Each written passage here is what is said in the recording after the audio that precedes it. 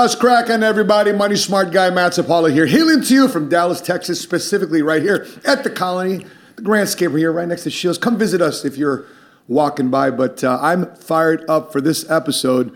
It's an episode here that kind of marks a special number. It's 10, episode 10. Welcome to this podcast. Joining me in the studio today is my co-host, Milton Alvarez. What's going on? Oh, man, let's get it cracking, baby. My personal trainer, friend.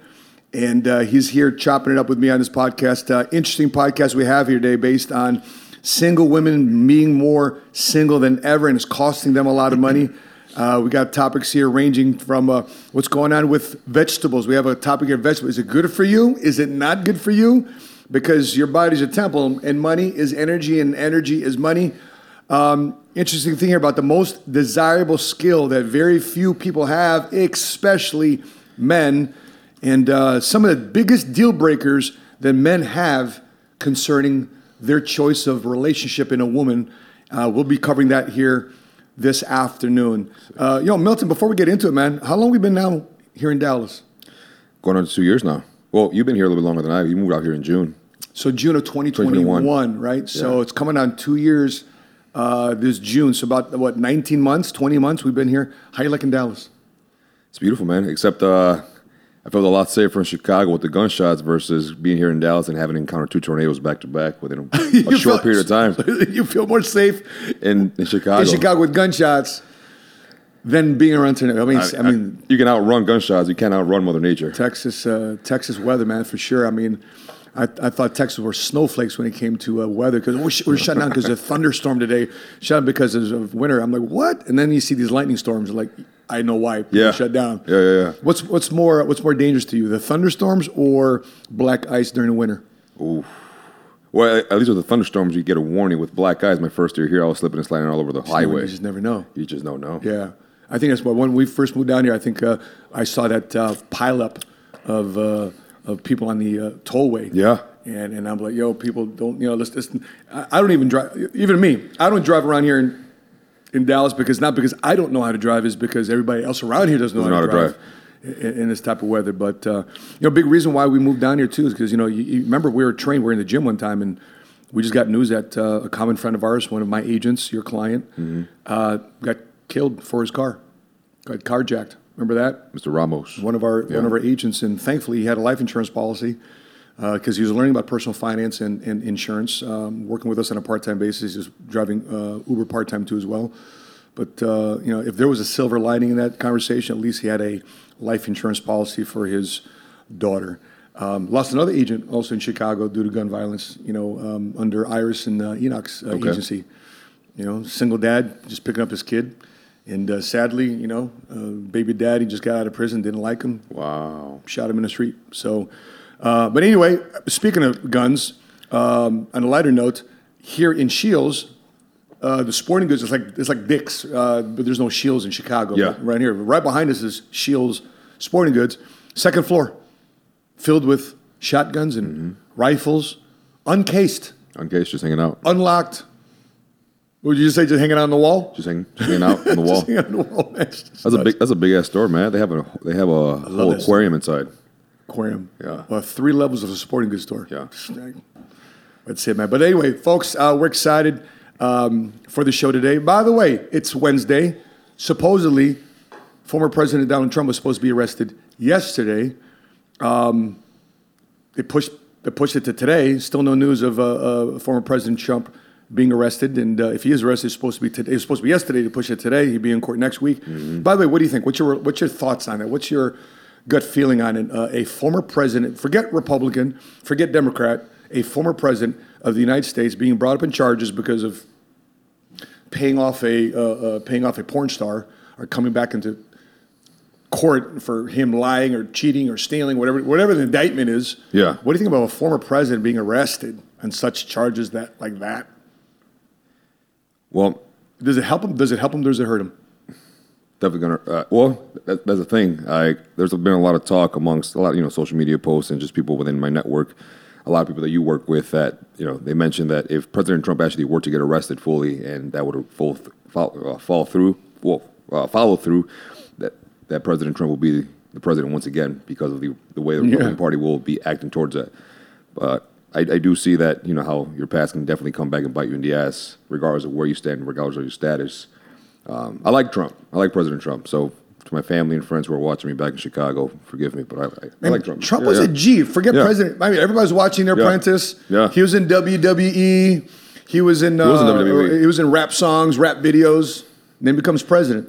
Yeah. He goes against the establishment. Yeah. Speaking up for what he believes is right. Yeah. And then he starts to expose people, And so, anywho, listen, our democracy right now, our republic of a country is up right now for the whole world to see what's going down in this country. The leader of the free world, the strongest economy, the world's strongest military is right now to see how this country's being led. And it's kind of crazy to see some of the things that we see in our society today, how people are offended today, how people are so out of focus today about what really matters. And I think what really matters today in our society is men out there leading their families, being distracted by politics, by being distracted by stuff, where things are tilted against a man today.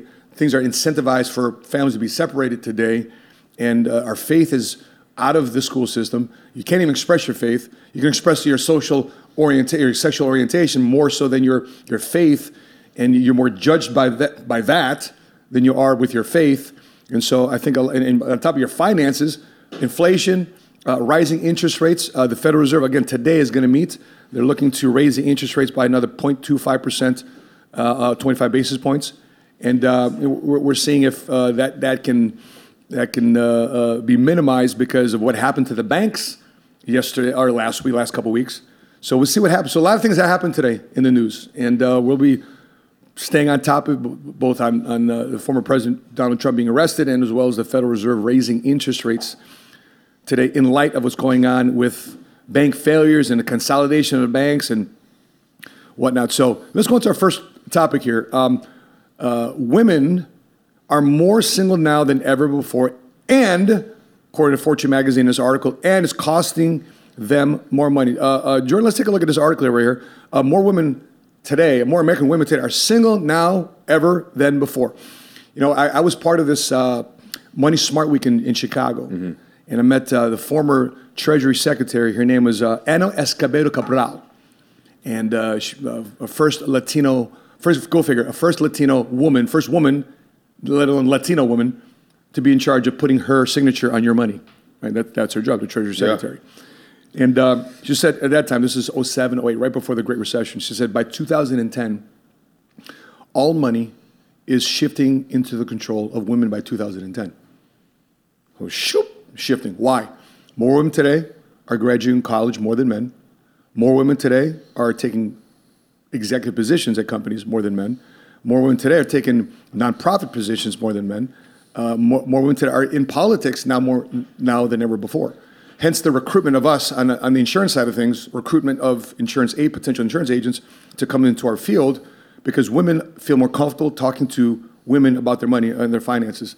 So now, according to this article, it says that 118 million Americans, about 46% of those over 18 years old, are single, according to the U.S. Census Bureau. But that percent is actually much higher for women. A record-breaking 52% of them are unmarried or separated as of 2020-21.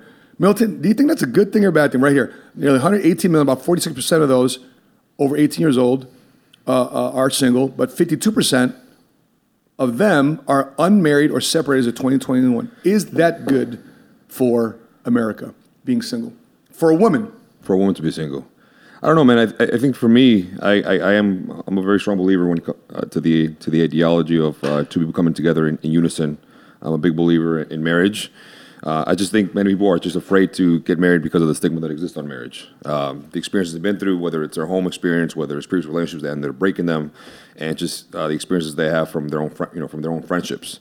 When it comes down to the health aspect of it, Matt, if you compare the people who are single, men or women, versus those who tend to be married, those who are married, especially men, men tend to live longer. Why? Because they have a reason to live. Obviously, protect wives and children. They have the risk of fewer strokes and heart attacks. Why? Because they're less stressed out. The happy hormones consistently release because they're in a relationship that involves companionship and that involves de-stressing moments with someone that they can do life with. they have lower chances of becoming depressed. Again, that's due to companionship and being able to process and have a connection with another human being. I don't believe that men are meant to be alone. I don't meant that women are wired a way to take on a masculine role. Yes, do I believe that women have masculine energy because of the way they were brought up and because of the industry that they are involved in? Yes. But do I believe that women are meant to be wired and to strive with that masculine energy? I don't. I don't whatsoever. I don't believe in that. Jordan wants to be a part of our podcast today. I saw that. Yeah, it's all good in the hood, brother. Listen, I think from a financial. By the way, a great analysis, great breakdown. From a financial perspective, when I was broke, or when I was trying to come up in the world, I had roommates. Staff Sergeant Mario Lopez and his girlfriend moved in with me. Yeah, we had a 2-bedroom apartment there in Irvine, California, right outside the military base, Marine Corps Air Station, El Toro. He and his girlfriend had a bedroom in an apartment, and I had a bedroom. And me and my children, I was going through a divorce. I became a single dad. My 2 boys were there, and my dog. So I saved money. Samson? No. This was Sadie. Sadie. Okay. My first Roddy. Okay. My first Roddy. But here's the thing too. Let me go back to this. Jordan, can you go back to this article? The share of never married women increased 20% over the last decade, according to Wells Fargo analysis of U.S. Department of Commerce data. The growing number of single adults helps to normalize Americans' decision to remain uncoupled. The growing number of single adults to remain uncoupled and broaden social trends. In fact, 68% of Americans believe that the stigma of being single is gradually diminishing. Yet single women still tend to face more challenges when building wealth. Okay, when building wealth, because here's another thing too. Let's go to this article. Next paragraph. All singledom is not created equal, especially when it comes to gender parity. Women face not only a gender wage gap in the United States, which is 83 cents per dollar to the men, which I think is a false narrative of gender wage gap, because in our company, the people that make the most money, now we have 30,000 agents, the gender that makes the most money are women. So, this gender wage gap, it's a nice narrative that women feel that they're making less money than men. I think if you do a better job, regardless of your gender, you're going to get the pay raise, you're going to get the promotion, you're going to get ahead in business. And it states also in this paragraph, the median household income for married couples was $106,000 as of 2021, as of the census data. But single women can earn a median income of $51,000, while single men can make $70,525. Now, it's data, processing it and actually seeing those things and actually seeing real life. Why? Because I believe that we're very well qualified to speak on this data. Back to us, Jordan. We're seeing multiple workshops on a weekly basis through 9 of my offices across the country. And guess who's leading the way in terms of finance? We see thousands of people on a weekly basis. We recruit thousands of people in our agency on a monthly basis. Yeah. We license 150 to 200 people brand new to the insurance industry every month. And guess what? My reality is more women are getting licensed and more women are making more money. So with that being said, there's laws also that incentivize people to be married. Right. If you're married, you get a tax deduction.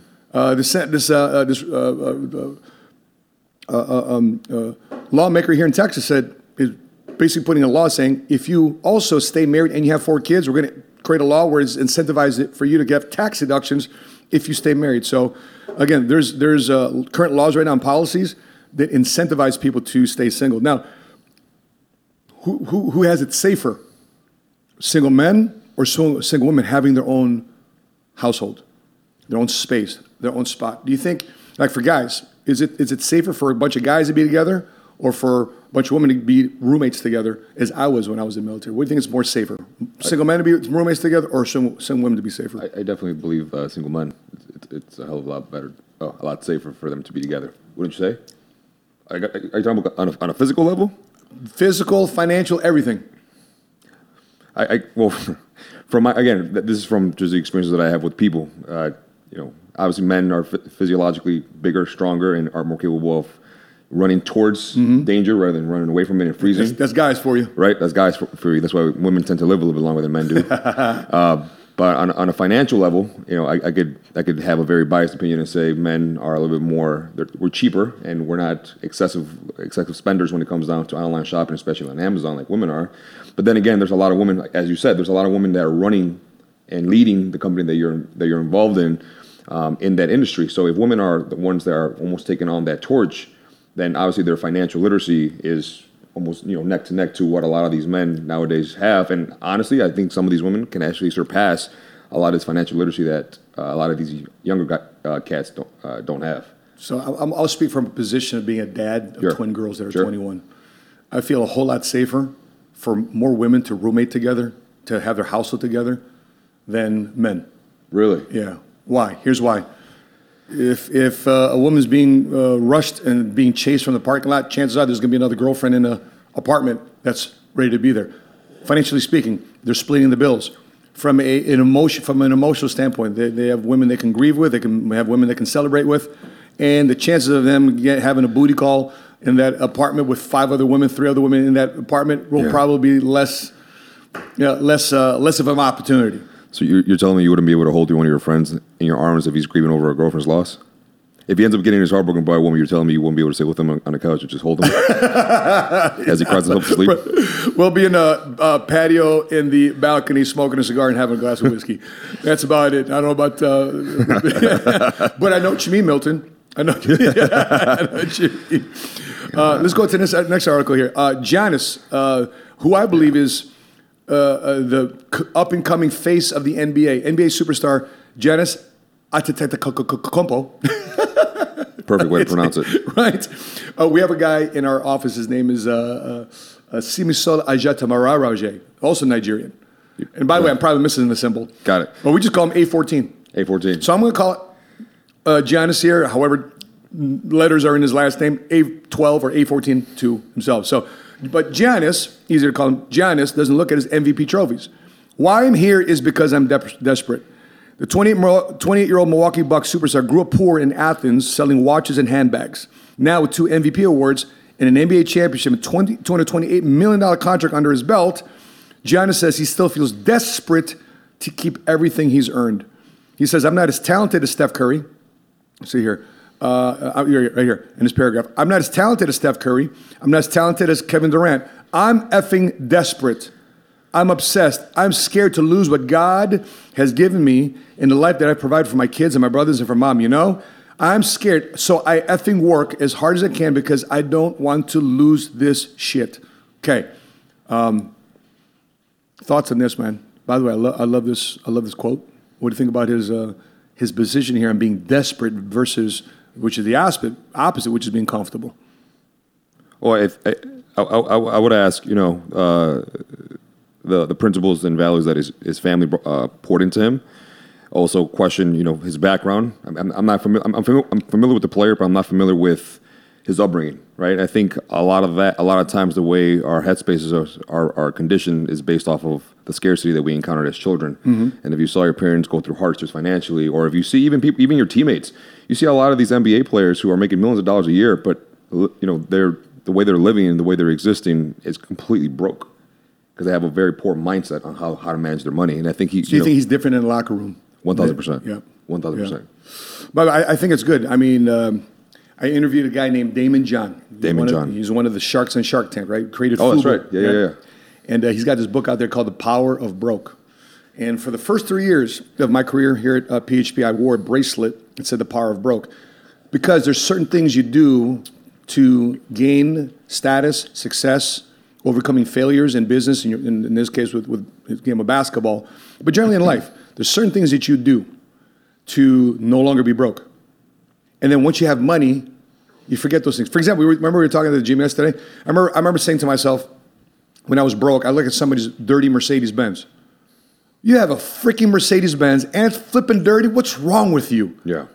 What is wrong with you? If I had a Mercedes-Benz, if I had a car, period, that thing would be impeccable. It would be flipping clean in and out. Until you're no longer broke anymore and you buy your Mercedes. The next thing you know, you're busy. You got family. You got errands, just like everybody else does. And guess what happens? maybe getting your car cleaned isn't as important as it was maybe to acquire the car than to keep the car clean. Right. And next thing you know, your Mercedes is dirty. Why? Because you got to that status. So for him, stay in that position of being scared or frustrated, I think it's good. And I think every NBA player out there, when they go up against him, that's the position he's coming from. Right now in the NFL, we're going through the NFL free agency. What's the knock on most players when they go to their new team? They get a big fat contract. Yeah. What's the knock on the players when they get to their new team? Is that they don't perform. Yeah. Because you're performing differently when you're broke. Right. Versus now you got money. You got money in the bank. The pillow's soft. Now you get comfortable. Now you're comfortable. Now you get comfortable. You know? So the first 3 years of my career, I'd never checked. I had my wife do it because she's got the degree in finance and she's better budgeter and planner than I am. Go figure. Then I've been in the career of finance for 24 years, but it was my wife in charge of the checkbook. I said, babe, I don't want to see the checkbook. I don't want to see the bank account for 3 years. For 3 years, I didn't see it. I was operating from a position of being broke. And people wonder why we went from broke to $1 million income in 36 months, 37 months. I said, babe, just give me enough money for a haircut and buy some cigars. Boom. That's it. I didn't even have a lot of. I had a debit card on me, bro. I mean, you see me today with a bunch of credit cards on me, but in the first 36, 37 months of my career here, building an agency, going from a one-man operation to a 3,000-man operation, I had a debit card. I didn't have a credit card. Final thoughts on this situation here before we go to the next topic, unless you want to jump to the next topic. I think if it's working for him, and if you watching us here on the channel, if you have a system that works for you to keep you accountable to yourself, whether it's fitness, whether it's finance, whether it's family, any sense of accountability, and that system is working for you, regardless of what people think, I really do believe that you need to stick to that. Because once you lose that momentum, it's extremely hard to hop back onto it and to gain that momentum back. That's such a good word there, man. Yeah. Momentum. Once you got momentum dancing with you on the dance floor, you never let her off. Yeah. Once you have momentum on your side, that's why in a basketball game, speaking of basketball, in a basketball game, when the other team's going like on a 12-2 run, they score 12 points, the other teams only score 2. Mm-hmm. What does a team that's falling behind do? They call a timeout. Because they're trying to break the momentum. Yeah. Okay? And so when you have your financial momentum on your side, keep it going. Master P said something. Remember he said on stage, you may not have been here for but we were talking at the round table, but Maurice Hansberry asked him a question to Master P, the founder of No Limit Records. He signed, Snoop Dogg. But Master P, probably the top 5 hip-hop mogul in the history of hip-hop, was asked a question by one of our guys. He said, hey, you're putting out an album every week for months and years. What was going on in that time for you to pump out a new album every week, every month, for every year in that block of time? Master P says something very, very cool. He says, I noticed when Michael Jackson had a dip in his career, the king of pop, Michael Jackson, had a dip in his exposure and his hype. He knew that even if the king of pop had a dip and he wasn't being sought out as much, he wasn't as hot as he was before, if Michael Jackson can take a dip, who's Master P not to take a dip? So he just kept cranking out records. He just cranking out ammo. Boom, boom. He was dancing with momentum. Next topic. Jordan, let's take a look at this one. It's time to set your financial boundaries. Here's how to say no to expensive invites and loan requests from friends. Milton, you've been making more money now lately. Man, you balling now, Milton. Right? You big time now, Milton. Let me get $1. Let me get a loan. Let's take a look at this article. Last year's survey from creditcards.com of 2,304 adults revealed that 59% of those who lent money or paid a group expense with the expectation of getting it paid back found the exchange had resulted in something bad. 4 in 10 lenders said they never got their money back at all, while a further 26% said it resulted in damaged relationships. So, Milton, do you loan money to friends and family? Let me start. And they're listening. Yeah, they are listening. They are listening. They actually do tune in. They may not tune in live, but they definitely watch the replay. And they watch the replay and the shorts. And I get scolded sometimes. It's okay, bro. It's your family, Milton. It's your family. Well, in the beginning, man, when I started making some money, okay money, right? Okay money, survival money, comfortable money. Yeah. I felt like I owed people something. In the very beginning, you just feel like you owe people something. You feel like you need to give back automatically. You need to help your family, help your friends. You see someone struggling. You feel like I've been there, I've done that. I know exactly what the feeling is. Let me give. And at some point or another, you need to stop being a yes man. And the moment I figured out there were certain boundaries that I no longer wanted to cross, and I started seeing that it started causing a disruption in my work life and in my personal life, and started ruining relationships. That's when I became a little bit more conservative when it came down to the way I maneuvered my finances amongst family and friends. But one of the things here's the thing, man. In the beginning, while we were still back in Chicago, on the weekends, I'd be spending an X amount of money when I would go out with family and friends. I'd be the one saying, I got the tab. I'll buy the shots. I'll buy the food. I'll do this. I'll do that. I'll pump the gas. I'll pay for this ticket. I'll pay for the hotels. And for what? Where are those people now in my life, at least? Where's the crew that I was trying to keep happy? Where are the people that I wanted to keep around so that way I wouldn't feel lonely? Moved to Dallas. The same people, the same crew that I would hang out with, whether it's friends or family, none of them have come out to visit me, not once. And yes, they're going to watch this, and it's fine. Nobody, just one friend, one of my friends, my best friend Manny. You met him, I think, once or twice. For sure. Yeah, he's the only guy. He was at the first podcast. Yeah, he's the only guy who's actually flown out here and actually visited me. Oh. Everyone else, whether it's family or friends, not one time since I moved out here. When do they get in contact? Hey, Milton, how are you? What's new? What do you want? Automatically, I already know what's going on. What's going on? What do you need from me? Yeah. I'm struggling here. I got bills to pay. I'm behind on rent. This was going on. Hey, buddy, do you have an extra this? Hey, man, I was wondering if you can invest into this. Hey, man, I'm trying to start this business, but I was wondering if you give me an investor. Or can you loan me this money and I'll pay you back next week? Yeah. I've loaned money out in the past, and just like them, just like the article said, I haven't gotten it back. I've also, when I was in my lowest and my worst state of financially possible, I've also asked for loans. The thing is, my dad always instilled that in me. If you're going to ask for money from a friend or family, you're going to potentially burn a bridge. So you need to do everything in your power to make sure that you pay that back. So I would always tell them, all right, this the amount of the loan, can you do yes or no? Yes, great. This is the amount of interest that I'm willing to give you, 10%, 15%. I'm willing to do that so that you can trust me. Make a contract, and I will tell them, give me 12 months. I will pay you back. I'll pay everything back to you within the 12-month period. And what I will end up doing is pay everything back within 6 months so that we can start building that trust.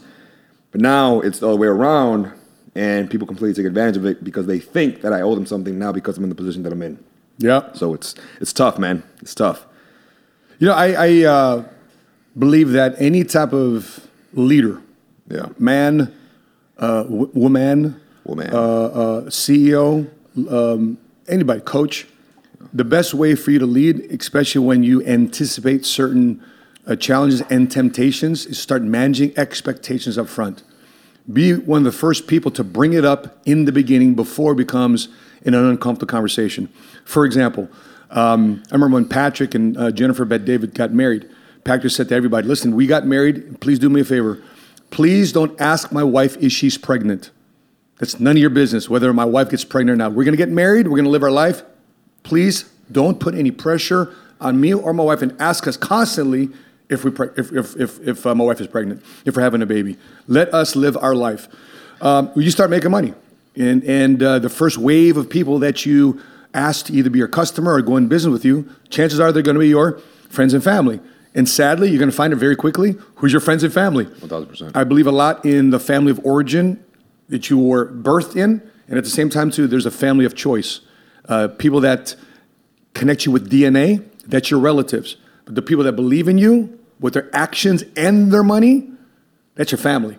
And so when people are asking you for money and they've not been around you, yo, Doug, for example, I got a cousin, asked me for money out of nowhere. Doesn't comment any of my stuff, right? Out of nowhere, asks me for money. And it's not like $50. It's a significant amount. Sure. And as a couple questions, I asked him, well, how much of this are you going to be putting in?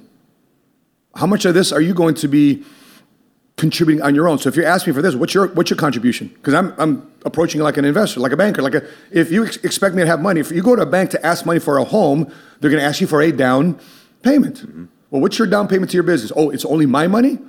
And how much of my money is actually supporting your personal business versus actually funding the business? Right. And so on top of that, what's the repayment plan? What's your thoughts on paying this money back?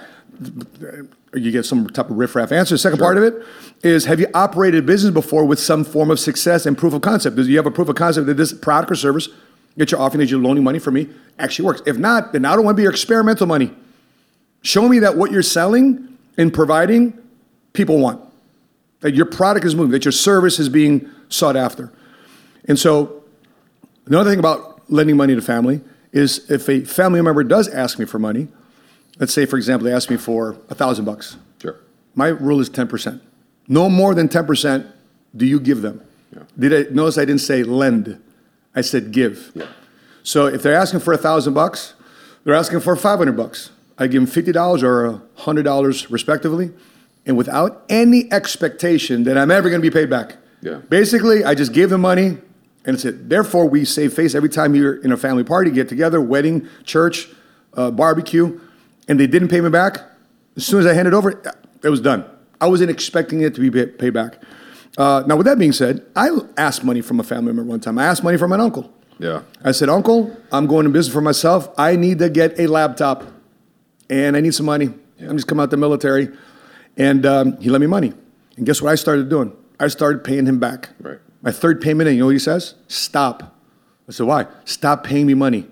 Well, I told you I'd pay you back. No, you're the first family member who's actually starting to pay me back. Consider this now as a gift. I just want to see in our entire family who would honor their commitment to pay me back. Where's he at now? He's very well-to-do in the East Coast. Okay. And this uncle I looked up to, and he took a very prominent position in business in his career. So was his wife, and so if there's examples of success from our family member from afar, it'd be them. But if you're going to lend money to family, it's a very tricky situation, and don't feel bad that people are having a tough time. You ever hear that saying? Well, when I'm a dad, I'm never going to have my kids suffer. I don't know if that's true, man. Yeah. I think the suffering and the challenges and overcoming your failures, that's what toughens you up. 1,000%. Because you never value what you get for free. Yeah. And so, even in our trust, we've created a family trust.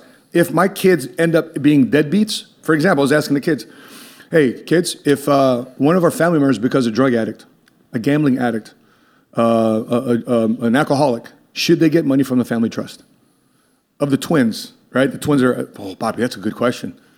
Well, one of the twins, she's a very relationship-oriented person. She goes, of course, Poppy, they're still your family, right? And the other one says, I don't know, man, maybe, because now they're a burden than everybody else. In my opinion, if you want to take a withdrawal, you've got to make a deposit. If all you're doing in life is making withdrawals from your family members, your friends, you never ask, and you never contribute, don't ever come to me asking for a loan. Don't ever come to me asking for money. And if you do, here's a gift, 10%. 10%. Yeah. Yep. Let's move on to the next topic, brother. Let's see here. When we're looking at a Harvard career expert, the number one desirable skill that very few people have, especially men. By the way, before I even get to this article, I know you know the show notes, but did you think it was this desirable skill that they were talking about that was a desirable skill? Collaboration. Yeah. So let's take a look at it. Collaboration, right? So the number one skill is being a collaborator. With that being said, Milton, are we taught this in our educational school system? No, not at Proviso West High School. Sorry to the township, but no, definitely not. By the way, we got great teachers. Yeah. We just don't have a great educational system. 1,000%. The best teachers know how to get their students to collaborate. Yeah. By the way, look at us. What are we doing on this podcast? We are collaborating. What do we do in the gym? I'm using your skills and your experience to collaborate. While I pick your brain. 1,000%. And vice versa, right? Yeah, and vice versa. Yeah, because your decision going to business was during one of our worktakes. Yeah. Yeah, definitely. Out of desperation. That's Right. the only choice I had. So when it comes, let's take a look at some backdrop here. So through a decade of teaching and research at Harvard Business and Law School, there's a very important, often overlooked insight. People who figured out how to collaborate across teams gained a major competitive edge over those who did not.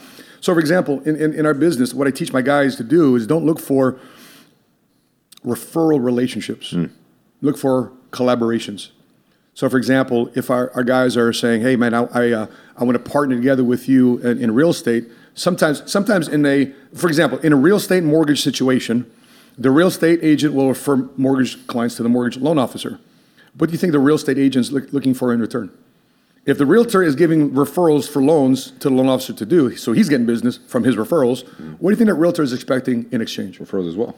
For properties, right. Yeah. So they're looking for an apples-to-apples exchange. Yeah. By the way, that's probably not the best way to have a collaboration because somebody's always going to be left unfulfilled. Yeah. The realtor is always going to feel, I'm giving you more loans and you're giving me referrals to buy homes. Or the loan officer is giving more clients for people to buy homes and they're not giving the loans back. The loan officer is going to feel indifferent too as well. So the best way to have a referral relationship is not a referral apples to apples, is actual apples to orange exchange. So that's collaboration. So let's unpack this real quick. So what does it mean to be a collaborator? Number one, be an inclusive leader. Okay, let's critique this real quick because sometimes this word inclusion kind of worries me. Whether or not you're a project leader, take steps to draw diverse people together. I agree. Mm-hmm. The mindset I always have is a person that thinks differently from me. They know something different that I don't, and I can learn a lot from them. What did Ray Dalio say? Ray Dalio said he's basically the Steve Jobs of the hedge fund world. Runs Bridgewater and Associates, right? He says, if I walk into the room and I'm the smartest person in the room, there's something wrong with that room, because I want to walk into a room thinking that I don't know everything. 1,000%. I'm walking into a room thinking I'm wrong, and I'm waiting for somebody to prove me or to prove my points that are right. So, I mean, have you walked into a room where you kind of felt like everybody's here is balling, but I mean, around my friends, I might be the sharpest guy. The people I grew up with from Proviso West, I may be one of the sharpest guys, right? Yeah, 100%. But around the world of business, you may not. Have you ever been in that situation? Every day. That's every day around you guys. And that's why I enjoy meeting new people. Next week, in 2 weeks, I'm being flown out by some Airbnb millionaires who run a big team of Airbnb properties out there. They want me to work with their team. Mm-hmm. And now being around them and their staff and being around their network, as uncomfortable as it's going to be, I feel like that's going to make me think more, strategize better, pick up different identities that's going to help me mold myself so I can keep leveling up. And going back to your point, man, if we can take this to a biblical principle aspect, there's 3 Bible verses that really relate to this specific topic, especially when it comes down to the world and business, especially when you're trying to build a team, kind of like your company. Mm-hmm. If we go to Ecclesiastes 4:9, 2 are better than one because they have good reward for their labor. Proverbs 27:17, iron sharpens iron, so a man sharpens the countenance of his friend. And the third one, 1 Peter 4:10, each of you should use whatever gift you have received to serve others as the faithful stewards of God's grace in its various forms. Basically, the takeaways being what? When individuals work together, they can double their strength and get much more done as a team. Each person has something unique and special to offer as a human being, so we must be able to recognize that these gifts have been given from God as our creator. And some people's weaknesses, some people's leaks, some people's downfalls are other people's strengths. So my question to you is, like, Matt, for your business, as you always talk about going wide and then going deep, I'll assume that there's seasons for going wide and there's seasons to going deep. How does this concept work for you and your business? Yeah, you have to. Not every relationship is willing to collaborate. Yeah, and you can't go into a relationship expecting the other person to want to collaborate. Here's my philosophy. If I bring you into my fold, I'm just going to give you, man. Give. I'm going to impart trust. If you happen to come into our circle, you happen to come into our network, I'm going to give you the opportunity to continue to prove yourself, why you should continue to earn referrals. Yeah. Why you should continue to earn business. I'll give you that shot. Why? Because I was a kid that I was hoping somebody would give me a shot. Until somebody doesn't follow through with their word. Until somebody pisses off a customer. Until somebody crosses an ethical or legal boundary, then you're done, and I'm never coming back to you. Somebody shows me they're lazy, you're done. Show me somebody you're diligent, keep going. You talk about scripture, I pulled one up, one of my favorites, Deuteronomy 32:30. How could one man chase 1,000, but 2 can put flight to 10,000? So if you got God as your center, you have to know that the values and principles of collaboration, it's a God principle. That God just doesn't want you working by yourself. But you're going to do very good by yourself. Yeah, you'll set flight to 1,000. But if you collaborate and find the right collaborator to 10,000, we just went to Mario Aguilar's wedding this Saturday, right? By himself, He's a great guy. He's a great individual. But I foresee a lot of great things from Mario Aguilar, because when my life changed is when I met a woman and we had the same relative values and principles. Doesn't mean that we're both perfect. Doesn't mean we're walking on water. But we're willing to work those gray areas together. Right. Even though we're very opposite in many different ways. But my financial life, from having peace, safety, security, of not having a woman in my life that's looking to go to the club every weekend, that is looking to go out with the girls all the time, that she makes me feel confident in myself, make me confident in my vision, pats me on the back in the words of affirmation to make me want to run through a freaking wall for her. I'm just jacked up to find a woman like that in my life. I'm not worried about going like this, going like that, watching my back, and vice versa for her. She has access to my IG. She has access to all my social media. She doesn't worry about me skipping out on her, running game on her. Why? Now we're setting flight to 10,000. It also says in the Bible that you can tell a man or a woman by their fruit. Yeah. We were having a conversation yesterday about being selfish versus selfless. In a collaboration standpoint, what do you think is more important, being selfish or selfless? Giving me a percentage. Percentage, selfish. How much of this do you have to be selfish to create a great collaboration effort? By the way, there's no wrong answer here. I would say 40% selfish, 60% selfless. I feel like it's a little bit more give than take. It's interesting you said that. I'm opposite. Really? I'm 60% selfish, 40% selfless. Why is that? Because you can't give what you ain't got. Unless you're strong in something that someone else is weak in, correct? But why would they benefit with you if they're stronger in that area?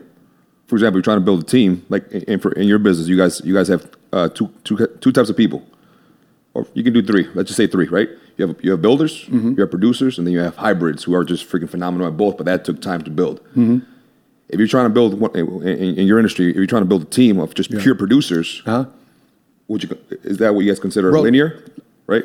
That's correct. That'd be a linear model. But if you working and bringing on people onto your team that are pure builders, how does that grow? In your terminology,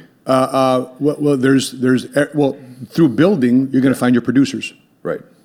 So in your quantity, you're going to find your quality. So when we're finding people, we're looking for characteristics and collaborative efforts. Now, with that being said, in any military organization, you're going to have your specialists, you're going to have your special forces. You're going to have your Navy SEALs. You're going to have your Force Recon, Marine Raiders. But at the same time, you're going to have your basic riflemen. Yeah. So collaborative. But if I know I'm a better sniper than the sniper I'm trying to bring on my platoon, why do I want to bring that sniper? I'm better at it. Yeah. You know what I mean? Yeah. So if he, as a sniper, if he's 40 and I'm 60, well, why do I need you? Yeah. I can just do that myself. So from a business standpoint, how does one determine who's better at what, who does more? Skill. You learn it through skills. You assess your skills. For example, Milton, if I felt I was better in the gym than you, why would I hire you? You present yourself strong. You're buff. You understand your nutrition. When I have a conversation with you, you know a lot about your stuff. Like, bro, you've been. By the way, just want to let you know, I had a very good 3.5 hours sleep last night. I'm jacked. Where's the camera? I'm working at it, bro. I'm jacked, though. But there's things that you educate me about that I would never think to myself. If I knew I was better at this stuff in terms of fitness, then why would I need a Milton in my life? You'd be a friend. Yeah. Right? But I wouldn't collaborate. Makes sense? Yeah. I think it was just the perspective of what collaboration meant in my thought process, if that makes sense. Being able to take multiple puzzle pieces and bring them into one to create a whole bigger picture. Right? And every puzzle piece fits its own place, has its own strengths. Right? Yeah, I mean, look at the apostles. Look at Jesus' disciples. You go from Peter to his brothers, Andrew, James. Right? Only of the 12 disciples, 2 were his brothers. Yeah. He had more family. You had John, you had Matthew, Philip, all these guys. All of them are all misfits. Look at Moses, drunk. Right? Mm-hmm. Who is the stutterer? Someone is, was it Moses too? It was Moses. He was a stutterer and a drunk, right? Jordan knows the Bible, Pastor baby. Jordan. Yeah, right. So the only qualified person in all of the disciples, who was it? It was Judas. He was a zealot. Yeah. He wanted to overthrow the Romans, but guess who became the betrayer? So when you're looking at, and by the way, the reason I'm bringing that up is everybody had a different characteristic that they're bringing to collectively build something better together. And by the way, these 12 names, that was 2,300 years ago. We're still talking about these guys. Yeah. We can't refuse talking about Jesus and what his ministry has done. Best-selling book of all time is the Bible. Why? Bible. Collaborative effort. Yes, sir. By the way, let me look at the Bible real quick. See, this is why we need the Bible, right? Milton's got the Bible here in the office. Here, brother, okay? First 3 pages. This is why you need collaboration. First 3 pages of the Bible, Genesis 1, 2, the greatness of man. Yeah. Here he says, it's not good for man to be alone. But in the meantime, as God noticed that it was not good for man to be alone, what did he get Adam to do? He put him to flipping work. Get to work, bro. The Garden of Eden. Okay? Next thing you know, what's chapter 3? The fall. So in other words, first 2 chapters of the Bible is the awesomeness of man by himself. By himself. The rest of the Bible, look at this, right? The rest of this is how to unscrew up man's screw-ups. That's the rest of the Bible. That's why when people say, oh, I'm going to do me. Oh, really? You're missing out on this part of the Bible. You're missing out on this much. And if you don't even believe in the Bible, read about the values and the principles that's in the Bible, how to love your fellow man. Yeah. Proverbs about how to handle money, wealth, and prosperity. Definitely, 1,000% Proverbs. Yeah. It talks in the Bible about why you should not sue somebody as your first move. You should. What does it say about how to overcome conflict? Go to that person. You don't want to agree with. They don't agree with you. You still haven't resolved the issue. Second one, bring witnesses. Right? Have somebody be a mediator. The third one, then you take them to public court. But what do people want to do today? They want to sue you right away. Immediately. Right? So, let's go to the next topic here. By the way, we should finish off. We got hung up. back to collaboration real quick. Show appreciation and acknowledgement. Say please and thank you. Very easy. Ask for help to be a great collaborator. Crowdsource. I always say the wisdom of the crowd is better than the smartest person in the crowd. So if you want to be a better collaborator, just go back to it again. Show appreciation and acknowledgement. Ask for help. Crowdsource. Share data streams, like what we're sharing today. Mm-hmm. You brought your data. You're sharing data. You're being a very good collaborator. So these are 5 ways to become a better collaborator, to be of value to people in your network. So a couple of guys in the office said, Matt, what does it mean how do you approach a person that's a doctor? How do you approach somebody that's a single mom? How do you approach somebody that's an engineer? What you got to do, I do a survey. I talk to 10 single moms, talk to 10 firefighters, talk to 10 NFL athletes, find out what their biggest concerns are, and then you go back to the people that you surveyed. Hey, these are the results of the survey I just did. Yeah. That's how you collaborate. That's how you become valuable to somebody's network. Let's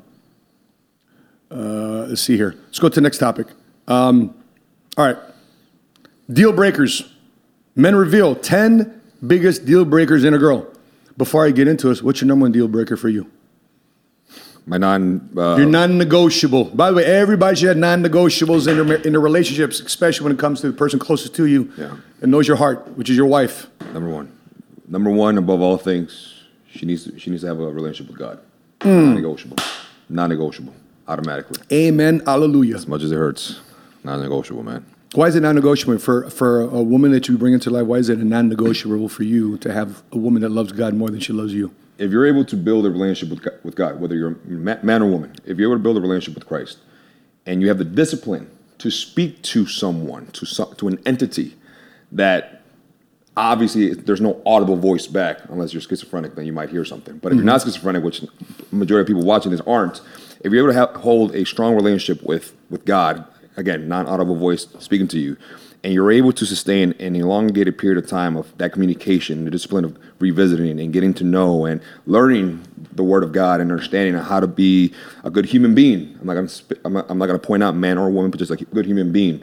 It's going to instill in you certain principles and values. And the closer you get to God, the more of the Spirit of God you have within you. And then in the moments that you need to, have that patience, have the peace, have the tranquility, have the wisdom to utilize when encountering issues with your partner, it will be a lot easier for 2 people to come together to resolve an issue rather than, I think this is in one of the previous podcasts, people, when they have problems, men tend to run to women and distractions and drugs and alcohol and bars and drinking, and women tend to run to other things as well. Their ex-boyfriend. Or their ex-boyfriend, right? But when you have certain principles and values aligned with each other, like, all right, I'm going through something with my girlfriend, I'm going through something with my boyfriend, I'm going to pray about it. We're going to bring God in the center of all things so that we can solve the issue and get to the root of it and actually work at it. Because at the end of the day, any type of partnership, whether it's business or personal, it's work. Yeah. It's work. Yeah. I love that answer. Here's my reason why I love that as the number 1.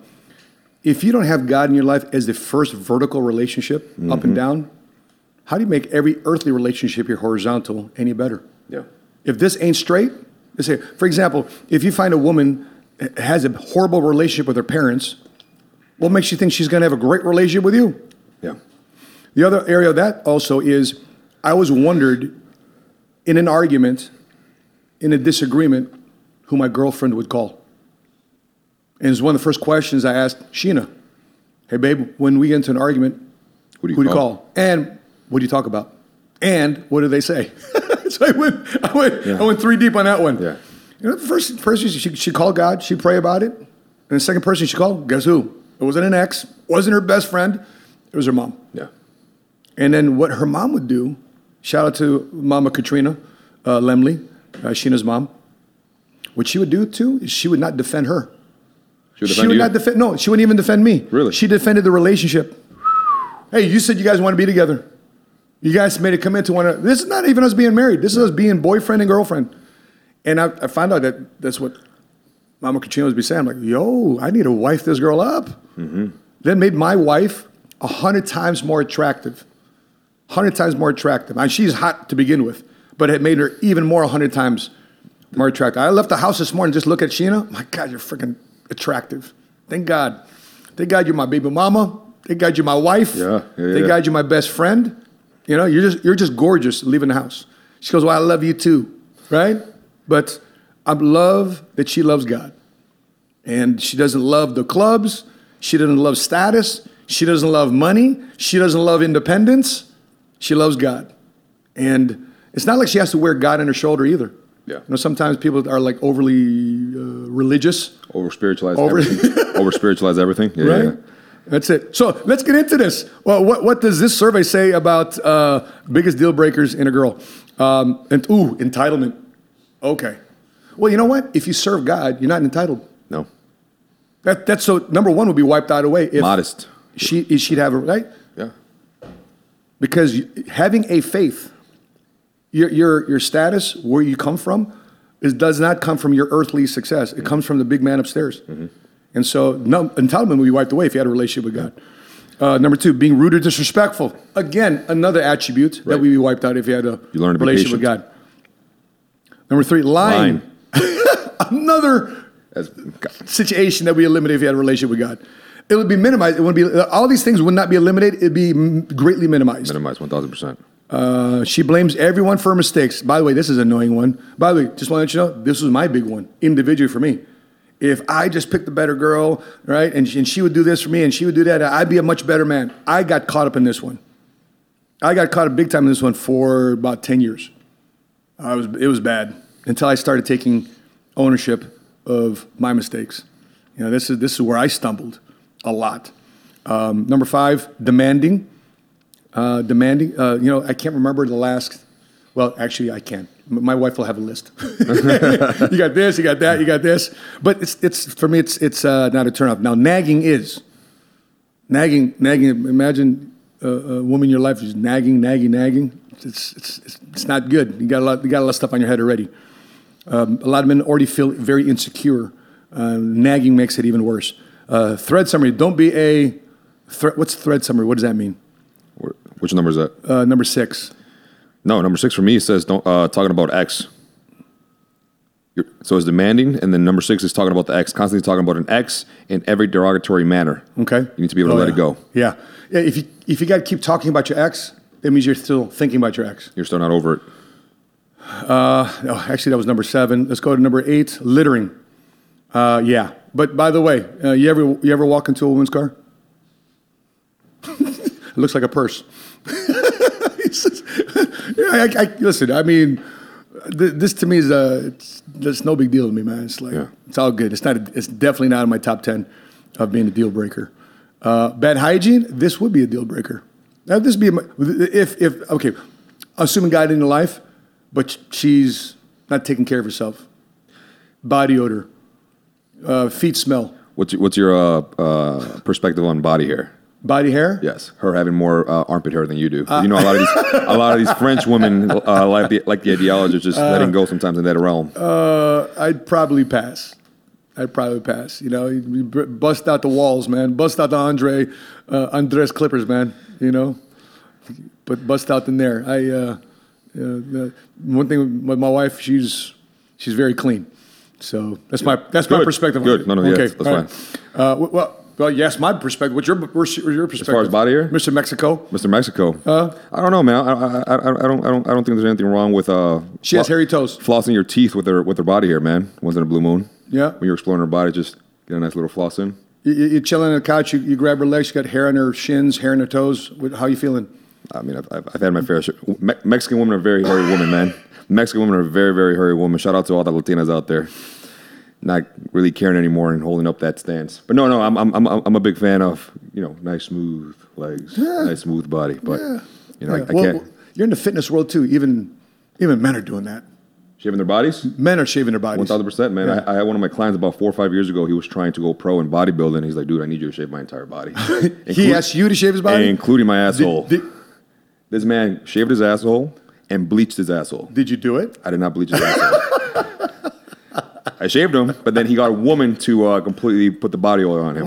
As far as I go. What's bleaching your asshole? Like cleaning your bleaching your butthole is when you completely make it. I don't know how. Jordan, I feel like you would know this.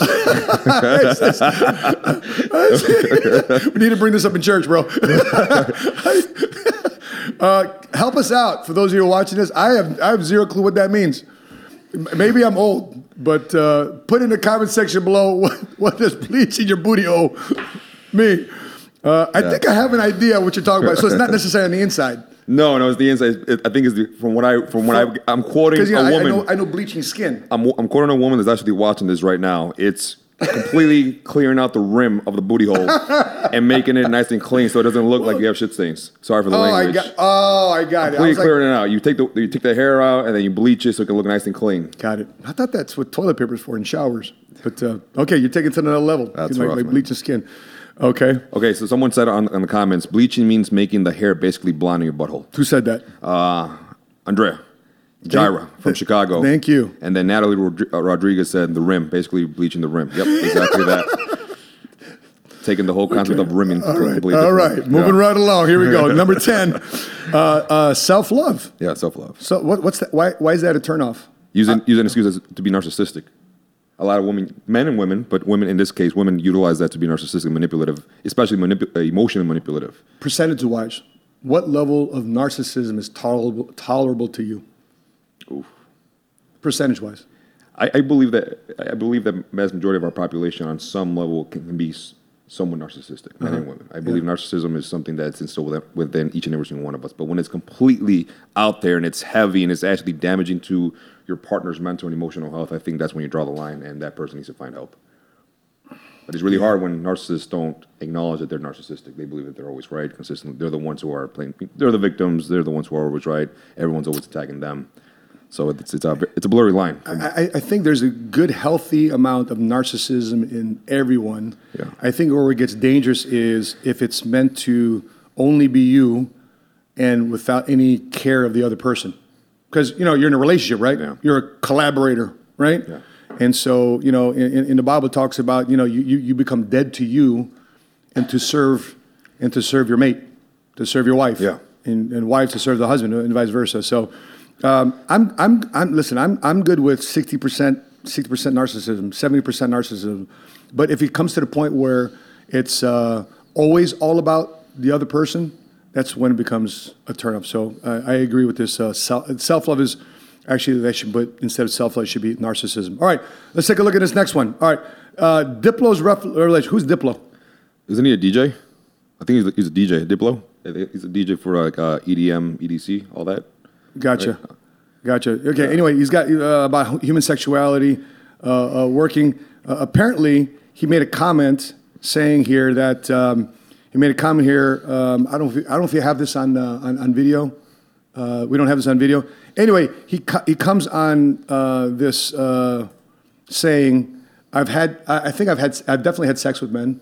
I definitely had oral sex with men, right? But I love women now. So there's a new addition to the LGBTQ. Abrosexual. So it used to be LGBT. It was LGB. LGBT, now LGBTQ, LGBTQI, now they got to add A.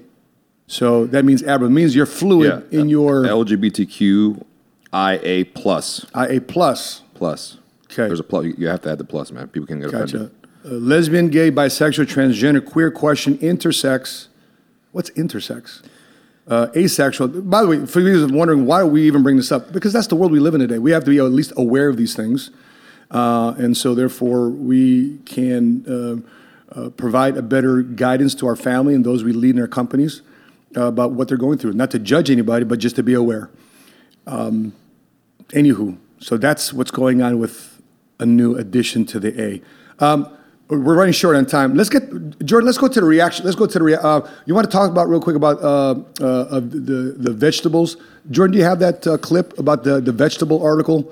Because I was wondering about whether or not vegetables are good. And I saw this clip, and I'm like, should I be eating vegetables or not? So I emailed it to you. Gotcha. So, by the way, for those of you watching this, I eat a primarily meat diet: steak, chicken, protein, carbs. When I saw this video and talked about vegetables not being good for you, that it's basically carcinogens, it got me thinking twice about this. I sent it to you and wanted to know what your opinion was on it. So let me know when you got it ready, Jordan. We'll play it. Here we go. Let's take a look at this clip. 36 known carcinogens. White mushrooms had over 100. Spinach, kale, lettuce, celery, cabbage, cucumber, broccoli, everything. It had. We literally were given pages with the name of the produce and the number of identified carcinogens, page after page after page. It wasn't a single one. I looked and I was like, okay, what's the lowest number here? Yeah. It wasn't a single one under 60. I'm like, this is nuts. Yeah. And I remember thinking in my head, I was like, this is crazy. We were all looking around wildly, like it was like, this must be a joke. Someone must be in on it, looking for someone smirking or something like that. Nothing like that. And finally, it just dawned on us, like, my God, this guy's serious. And I remember thinking in my head, I was like, but vegetables are still good for you, though, right? I hated them. I never ate them. And he, like, just perfect timing. I felt like he read my mind because he just looked at us and he said, I don't eat salad. I don't eat vegetables. I don't let my kids eat vegetables. Plants are trying to kill you. So I was like, right. Brussels sprouts had on. All right, let's stop right there. What's your thoughts on that? I'm thoroughly confused. By the way, to all the vegetarians and all the vegans out there. Miriam, shout out Miriam. That's right, Miriam Rivera. She's a vegan. Yeah. She's vegan or vegetarian? Vegan? She's pushing it on the comments. She's a vegan. Gotcha. Yeah. She's team vegan. By the way, I tried being vegan and vegetarian.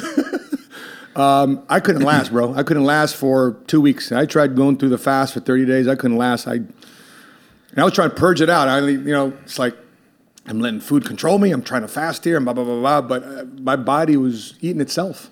Yeah. It was eating away my muscle. Anyway, I'm confused here about this issue, and I'm pretty sure a lot of people are too as well. 1,000%. What's your thoughts on it? All right, so yesterday when you sent me that clip, I immediately got in contact with a couple of doctor friends of mine. I'm not sure you remember him. His name is Dr. George. He used to work out at the UFC gym with us. He owns a couple practices. He's getting into the whole hormone aspect of things. So great guy, and then a couple other people that I know. And I have a certain belief with it, so I just wanted to reinforce it with people who actually went to school, got a PhD and XYZ in specific fields. And they basically reinforce exactly what I think. And I'm aware that the guy speaking is a neurosurgeon. I'm aware of that. But my question would be, well, first of all, let me say this. I disagree with him. I completely disagree How come? with him. I completely disagree with him. Vegetables are, after a long list of cardiologists, if you speak to cardiologists, dietitians, nutritionists, anyone who takes care of your heart health and your overall health, they would tell you that vegetables and fruits have the power to literally reduce so many risks, including heart disease, including hypertension, including advancements in cancer, including when it comes, especially people who have diabetes.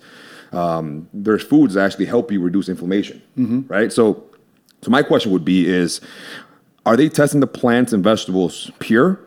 Because if you're out there, if you're testing plants and vegetables versus processed, if you're testing plants, after you spray all that toxins, all pesticides, after you spray all that shit, of course, yeah, those are the real freaking toxins.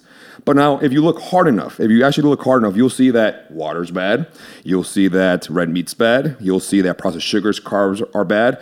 Everything in the world is bad. Yeah. So it looks like everyone in the world is going to have to do a lifelong fast and avoid sunlight, avoid people, avoid the oxygen they breathe, and avoid everything. But not knowing that all these tests that people run are based off of the tests that they run. It's just plain and simple. They tested these vegetables and fruits with these pesticides on them. That's all it is. But the properties that these vegetables and these fruits have that can combat illnesses in the human body are so much greater than a theory that vegetables and fruits and meats, and this is for all those vegan empowered people and vegetarians, If you're only on a vegan diet and you know you're not consuming a massive amount of vegetables and fruits into your diet, massive amount of legumes in your diet, and you're not supplementing the correct way, you're going to be in a deficiency on some form or on some level when it comes down to the vitamins and the nutrients that your body needs. So yes, I am an advocate for eggs. I am an advocate for butter. I am an advocate for red meats. I think as human beings, eating red meat is one of the most powerful things that you can consume. I believe red meat is an actual superfood, in contrast versus the acai berries. Those are great, but they're full of sugar. Yeah. And I understand they're natural sugars, but it's still a sugar. So what do I prefer to eat in the mornings when I wake up? A nice slice of steak with some eggs. Those are actual superfoods. But the thing is... Steak's a superfood. Yeah, steak's a superfood. So the thing is... I love superfoods. Right? The thing is... Yes, the way meat was processed 100 years ago to how it's processed today is very different. Yeah. So the processing is very different. That's why people go organic. That's why people go through other companies to local farm-raised animals where everything's grass-fed.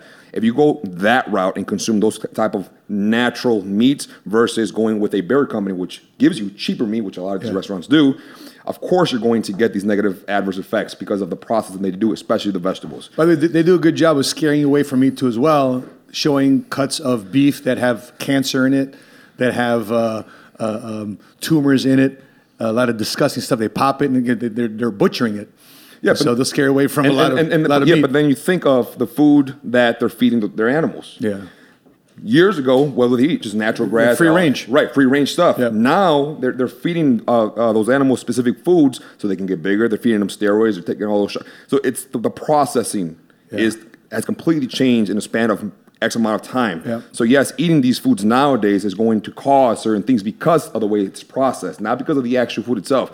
Now that means that 70, 80, 90, 100 years ago, everyone should have had cancer from eating all this meat. Yep. So eat your vegetables, but enjoy your steak, enjoy your eggs. We're basically doing a shout right now for local farmers in the Dallas area. We're going to shout for local farmers in the Dallas area. We want to buy our eggs from you. We want to buy our meat from you, our chicken from you, vegetables from you if you're growing them. Yeah. That have no pesticides, all that stuff. So buy local. Give us a shout. Millionaire Goals Podcast. Yeah. Let's go on to the next area here that we want to react to. What's next on the queue there, Jordan? Why you should not date in your 20s. Let's take a look at this. A guy is like young 20s. I'm gonna love this. And if he has time to take you on dates a few times a week, Finish it. then he's not going anywhere in life. Yes! Okay, that's it. Man, I mean, well, listen, if you're on your grind, if you're on your hustle in your 20s, if it's time to take on a date, I don't know, man. It's kind of extreme there. But then again, I'm recalling my 20s, and I often say it took my entire 30s to repay back the mistakes of my 20s because I was out there chasing tail. This was pre-Christ, before values, before principles, and what they have to show for it. Financially speaking, nothing. It actually is the other way. I say that tongue-in-cheek because, again, I got 21-year-old twins. I don't know if I want them dating a 30-year-old dude, 35-year-old dude, 40-year-old dude. But then again, I know my daughters are mature. I trust the values and principles of which they are raised in. I know how they go about themselves. I know they honor their last name. I know they honor their family. I know they honor their faith, their creator. So, my son, it's tough. If you're in your 20s and you're not about your business and you're about dating, ladies, you got to be careful. Ladies, if you got to end up paying for a guy, listen, I'm still maybe a traditionalist. Maybe Chivalry's still alive and well with me. But if a guy's trying to take you on a date in your 20s and he's in his 20s and he's trying to take you, and by the way, in his 30, whatever age, and he's trying to take you somewhere cheap, he's trying to see what he can get away with. Let me just give you an insight into man. I'm probably destroying man's game right now, but listen, I'm out there to protect my daughter. I'm talking to my daughters right now to make sure you identify a man's game. If he tries to take you out to somewhere and he's not giving his very best, and he can do better, don't judge him for it, but chances are there might be some areas there where he's trying to see what he can get away with. Thoughts on dating in your 20s as a man? I think it's a waste of time. And this is coming from experience. This is coming from two major heartbreaks. One of them being in my early 20s where, again, I had fault in it too. Yep. I don't need the ladies jumping on the bandwagon and saying that I'm blaming the women as is. No, we both had fault. But the first relationship in my 20s was a leak from it seeped in from high school with my high school sweetheart. Ended up marrying my best friend. So on some level, that mentally screws you up. And if you look at the financial aspect, I had a part-time job at a jewel hospital, maybe working 12 to 14 hours a week, making $7.25 an hour. 80% of that paycheck went to spending time with her, going to the movies, going to the Riverside Mall. Sure. Just basic stuff. Yeah. It's not much, but it's all I could afford. Yeah. Major heartbreak. It's not all her fault. To the family and friends watching this, it's not her fault. It was both her and I. But it was a waste of time, waste of money. And then other than that, jumping into a relationship when I'm broke. Yep. Thinking that we can make it work, and then having two people with two broke mindsets and two broke lifestyles trying to make something work is extremely difficult. I don't think it's possible, but I think it's difficult. Yeah. My advice to my son: get 3 jobs. You're in 20s, no kids, no wife, have 3 jobs. Your best antidote to the distractions of life and unnecessary distractions in the future is to be busy, at least making money. Because when you decide to run into the right girl, and you got money, you got savings, you got a house, you have some money in the bank, you have financial confidence on your side, guess what? You can be a little bit more specific on who you want to bring into your life, and vice versa for her too as well. So absolutely. Let's go to the next video. Let's take a look at the next thing to react to. You haven't even graduated and you've got an outstanding business and you're doing it part-time. He said, that's not the problem. My fiance came to me today and said that she's going to leave me. And I said, why? Because I'm not spending any time with her family. I don't have any time on weekends. I can't go out to the soccer games with her nephews and stuff. And I just can't because I'm so busy. And I got to keep my business going. I got to graduate my degree. What do I do? Now the class is like you can hear a pin drop in there, right? Best podcast so far. And I said to him, wow, okay, I'm not Dr. Phil, but let me give you some advice here. Which one is easier to replace? The girlfriend or the business?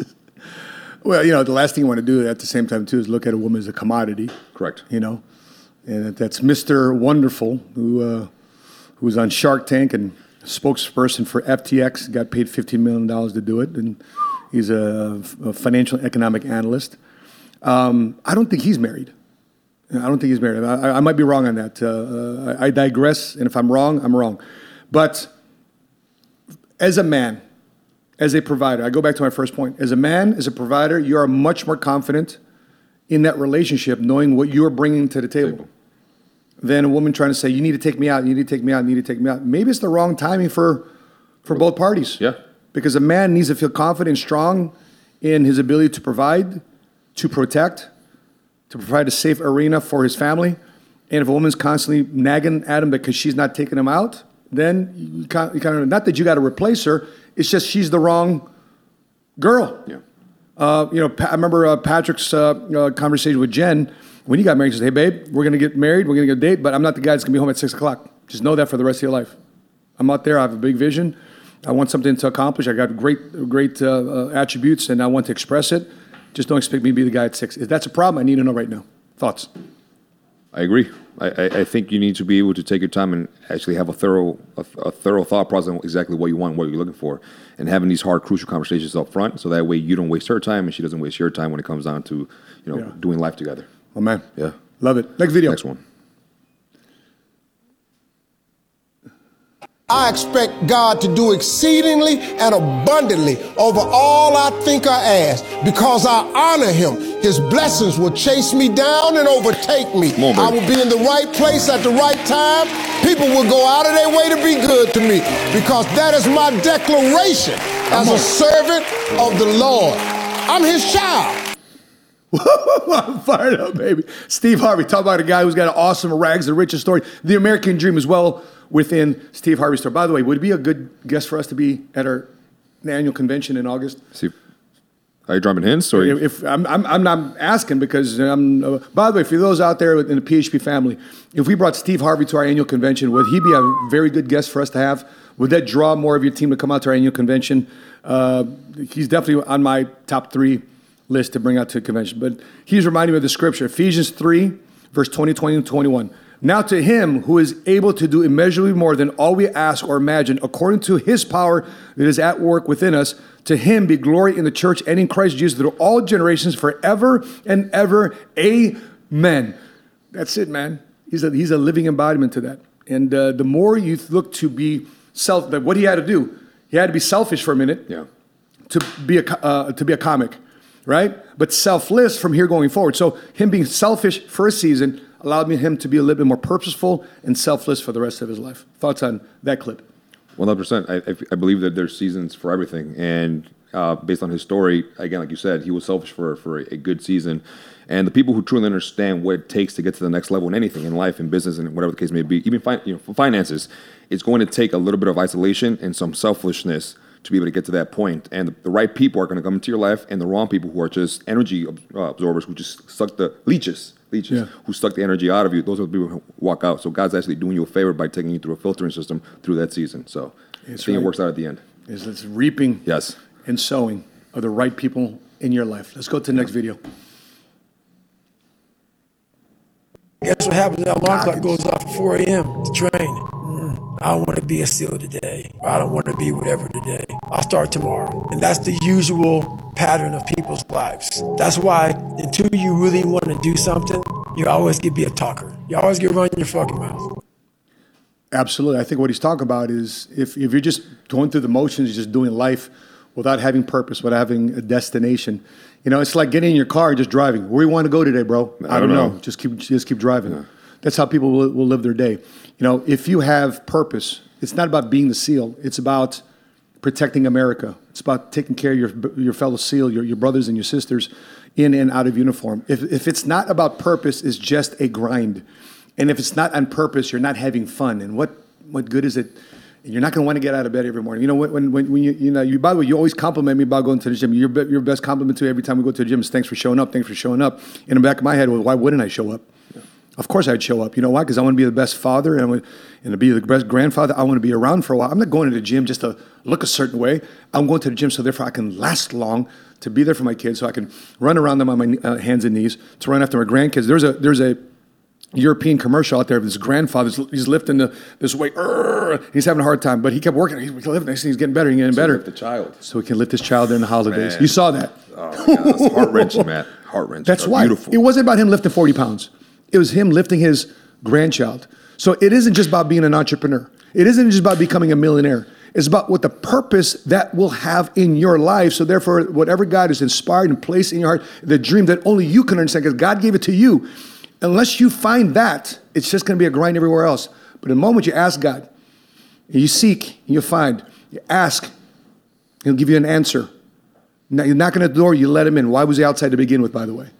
But once those things happen, you have purpose in your life. It's just not going wide. It's just not going deep. It's just not finding another client. It's just not finding a collaborative partnership. It's all because it's the purpose and a dream that you want to fulfill for the greater good of what you're going to be bring into this world and creating generational wealth, what your last name means. Awesome. Let's go to the next one. Let's go to the next clip here. You need to go through life when you're younger, having a general frame, a general direction, and explore and have some fun, some adventures. Try yourself at this, try yourself at that, but all within a general parameter.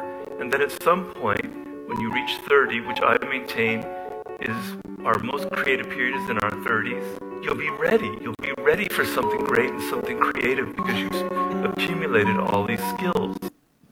Yeah, that's Robert Greene right there, man. He wrote the 33 Strategies of War, the 48 Laws of Power. He wrote a book with 50 Cent called The 50th Law. Great author, great. I mean, if you want to look about research about books. But he basically says there, man, listen, adventure. But here's the thing. If you want adventure, guess what you need? You need money. You need money. You need relationships, so therefore the travel costs less. You got some hookups along the way. You know, Maurice Hansberry for a while. You know Maurice Hansberry in Chicago office? Yeah. Mo, right? The reason why he went full-time in his business, by the way, congrats to Maurice and Tori Hansberry. They made $45,000 in the first 15 days of this month so far in our working together. And he was a Southwest Airlines baggage handler. And he wouldn't give up the job for a while. I said, bro, you're making $20,000, $30,000, $40,000. Why are you not giving up your job at Southwest Airlines? Because I get free travel. So sometimes a job may not necessarily where you want to be, but temporarily for a season in your life, it may be what you need to get your business up off the ground. So as we wrap up, brother, I know there's a lot more videos you could react to, but I wish we just had more time. Final thoughts. We had a fantastic conversation today. I think today was a really good one. And I think everyone in the comment section definitely agrees. Honestly, man, I just feel good. Final thoughts, final comments. I'm excited for what's next. I'm lost for words. This was, at least in my eyes, was a really good podcast today. A really good show. I'm praying for our country. Yeah. I'm even praying for Biden. You know, what good is it just to pray for your friends? You need to pray for your enemies too. Yeah. I'm praying for China. I'm praying for Russia. They're collaborating right now. And by the way, we can't change their heart, but God can. 1,000%. And so I'm praying for our Federal Reserve. I'm praying for our politicians that got to make choices that affect all of our lives. I pray that citizens out there decide to stand up and be aware and get educated by the things that they can control. Yeah, there's a lot of things you can't control, but there's a lot of things that you can. And with America right now going through high inflation, America right now worrying about banks, America right now worrying about what to do with their career and jobs and going through a recessionary period, control what you control. He or she that controls your income controls your life. He or she that controls your income controls the decisions you make in your life. And we want you making better decisions. So in turn, we want you to start controlling your income. That's why the Millionaire Goals podcast exists. So therefore, you start thinking like a millionaire, strategizing like a millionaire. So therefore, you can be a first-generation cash flow millionaire. That being said, on behalf of my co-host, Milton Alvarez, appreciate you. Jordan, thanks so much. Make sure you subscribe to our YouTube channel here, Millionaire Goals Podcast. Make sure you subscribe to our Millionaire Goals Podcast. Make sure you subscribe and drop your comments in the comment section below. And of course, please share this podcast with those of you who think will bring value and benefit to their lives. From Dallas, Texas, I'm your mighty smart guy. And until we meet again, see you next Wednesday, noon, Central Standard. Matter of fact, I'll see you tomorrow too as well. Have a special interview with you tomorrow, Thursday, noon, but also our weekly episode here every Wednesday, noon, Central Standard Time on YouTube. Till we meet again, continue to live smart, continue to love smart, and be mighty smart today. God bless you guys. Bye-bye.